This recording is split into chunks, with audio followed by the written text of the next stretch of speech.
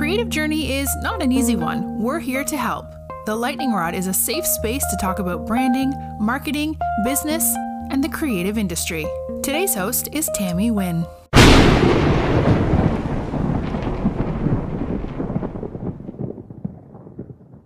What up, y'all? Welcome back to another episode of The Lightning Rod. Today's topic, let's talk about hiring. So for my creative entrepreneurs out there, or if you're looking to hire pretty soon for your business, or just looking to find another creative person to work with on projects or something of that sort, I have some advice because we've been on the other side of the table and definitely been on the other side of the table where we're working as the creative. But then again, like I said, we've been on the side where we hire creatives.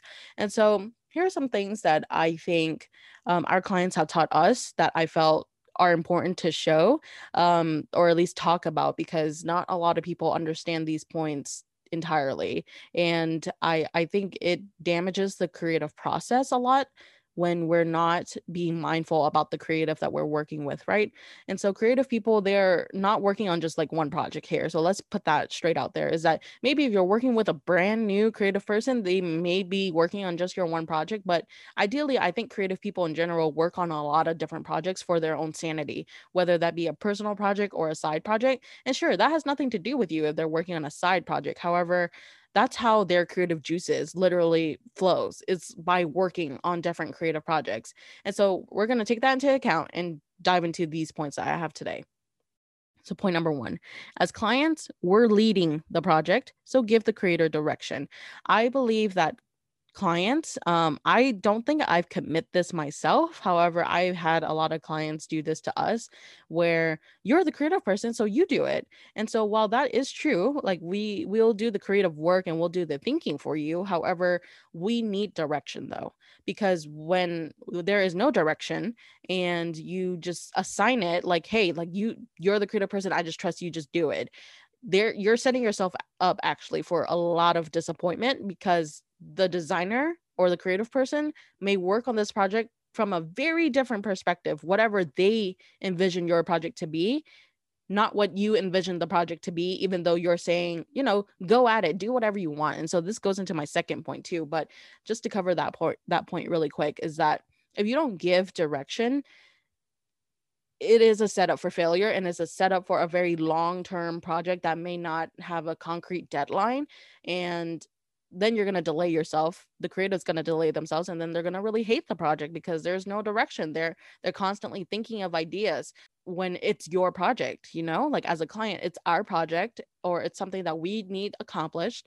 So I figured that it would be better if we could give the creative person that we're working with some type of scope, right? Some type of idea, or at least have sessions where you could talk about it, do a lot of check-ins, something of that sort. So again, we're leaders of the project, so we have to make sure that we're actually doing the leading part. Just because you're paying does not mean you have to actually do the legwork. When you're paying a creative, you're paying for their creative skill sets, you're paying for their creative mindset on a project. However, at the end of the day, it's your project, so you got to make sure that all the pieces fit, etc. You can surely ask them for consultation, but you want to make sure that it's right, and you want to make sure that you're still somewhat hands-on on the project, or else you're going to be very disappointed.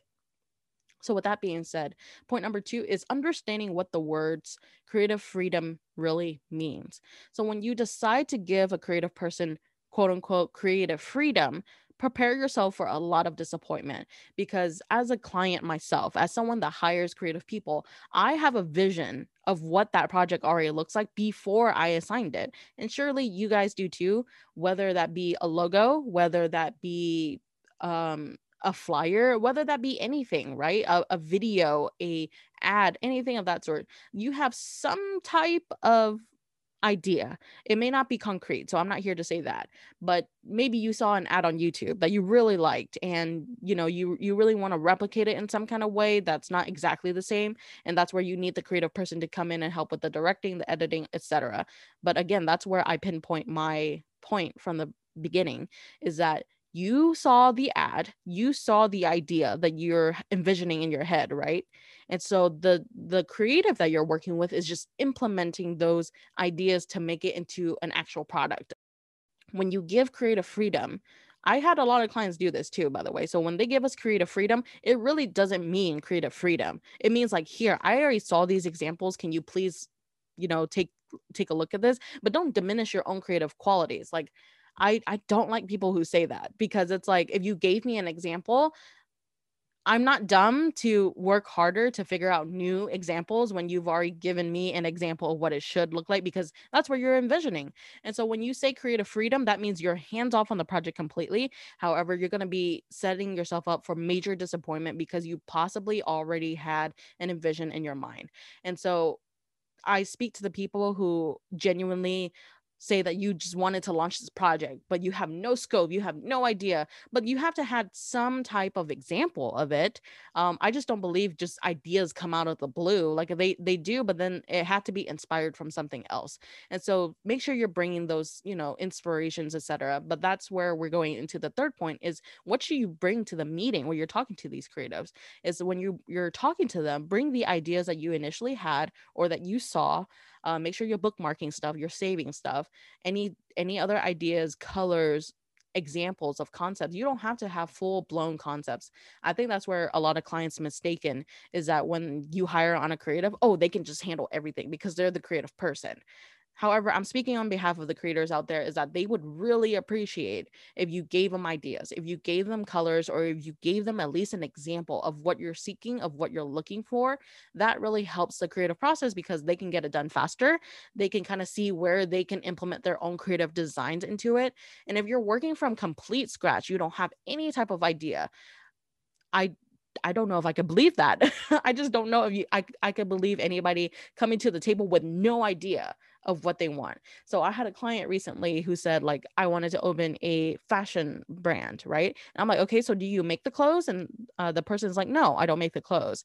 I'm like, okay, so are you like an online boutique? And then they're like, oh, well, yeah, kind of, but not really. And so as we're digging, in the end, the example of what this client was is like a fashion nova. So I'm like, okay, so you're buying clothes and you're possibly reselling them, something of that mark. So like a fashion nova. And she's like, yeah, like a fashion nova. It's like those kind of things would be super helpful. There's no shame in bringing up examples. There's no shame on bringing up existing brands so that you can direction with the creative person on how you can make it a little bit more different. I think that's what helps that process, or else your creative designer or creative person would end up making a product that is too similar to something out there in the world. And so I again, I may sound like I'm too particular, um but because that's how I work as a creative person, and also how I direction people when I hire them, is that I give them a project scope. I give them the ideas. Even if I don't have a full idea together already, I give the gist of what I'm talking about so that they can understand, and then ask them, does this make sense to you? Do you feel like there's already another brand or something out there that already does something like this? Do you have examples that you could pull? If they don't have examples, then I'll try to look for examples on YouTube or something and then show it to them. It's part of the process. So make sure you're preparing all that stuff to the meeting. And then the very last thing, when hiring a creative, is learning how to give feedback to them and being open to your ideas changing. So I say all of the three above points to say this final one is that when you work with a creative person and you give no project scope, again, that's where your ideas are going to change. So what you thought of initially, if you did not give that project scope out to that creative person, they're going to change your idea because you're giving them quote unquote creative freedom, right? And they're going to be really disappointed. You both are going to miscommunicate, and then it's going to turn into a really bad client and designer, client and creative relationship where there's no turning back and you can't use this person in the future. And then you're constantly searching for new creative people when that person could ideally be the perfect creative person for you. It's just a matter of miscommunication. So again, all of this to say that communication is important, right? So it's fundamental. And I think if you're going to work with a creative person, make sure you're preparing something, even if you don't know, and it's okay to not know. So I may sound like I'm saying like you need to come prepared with all this A, B, C, and D. You don't have to be that prepared. I just think it's a matter of being prepared, like just starting to be prepared. So if you know that there's a concept out there that is kind of like mirroring what you want to do, go ahead and start pulling those links, pull things so that the creative person you're working with has an understanding of what you're trying to achieve, so that there is no room for miscommunication, there is no room for any mistakes, and it's clear. And then you'll realize from there whether or not it's the designer or it's the creative person you're working with, or is it the project that is too similar to something else, that's why it can't be done. That's all of my advice for today. Let me know if you're hiring for somebody creative. I would love to know what you're going through. Is there something that I could help you with? Could I point you to a different creative person? We have an abundance of creative people, literally the creative folks that can help you with your project. So let us know. Let's talk at thecreativefolks.org is our email. Please email us and let me know if there's anything I can help you with. And I'll see you in the next episode. Let's hustle. Did you know that we have an entire content library for you to learn from? Check out our website for more information. Thanks for tuning in today. The Lightning Rod is powered by the Creative Folks.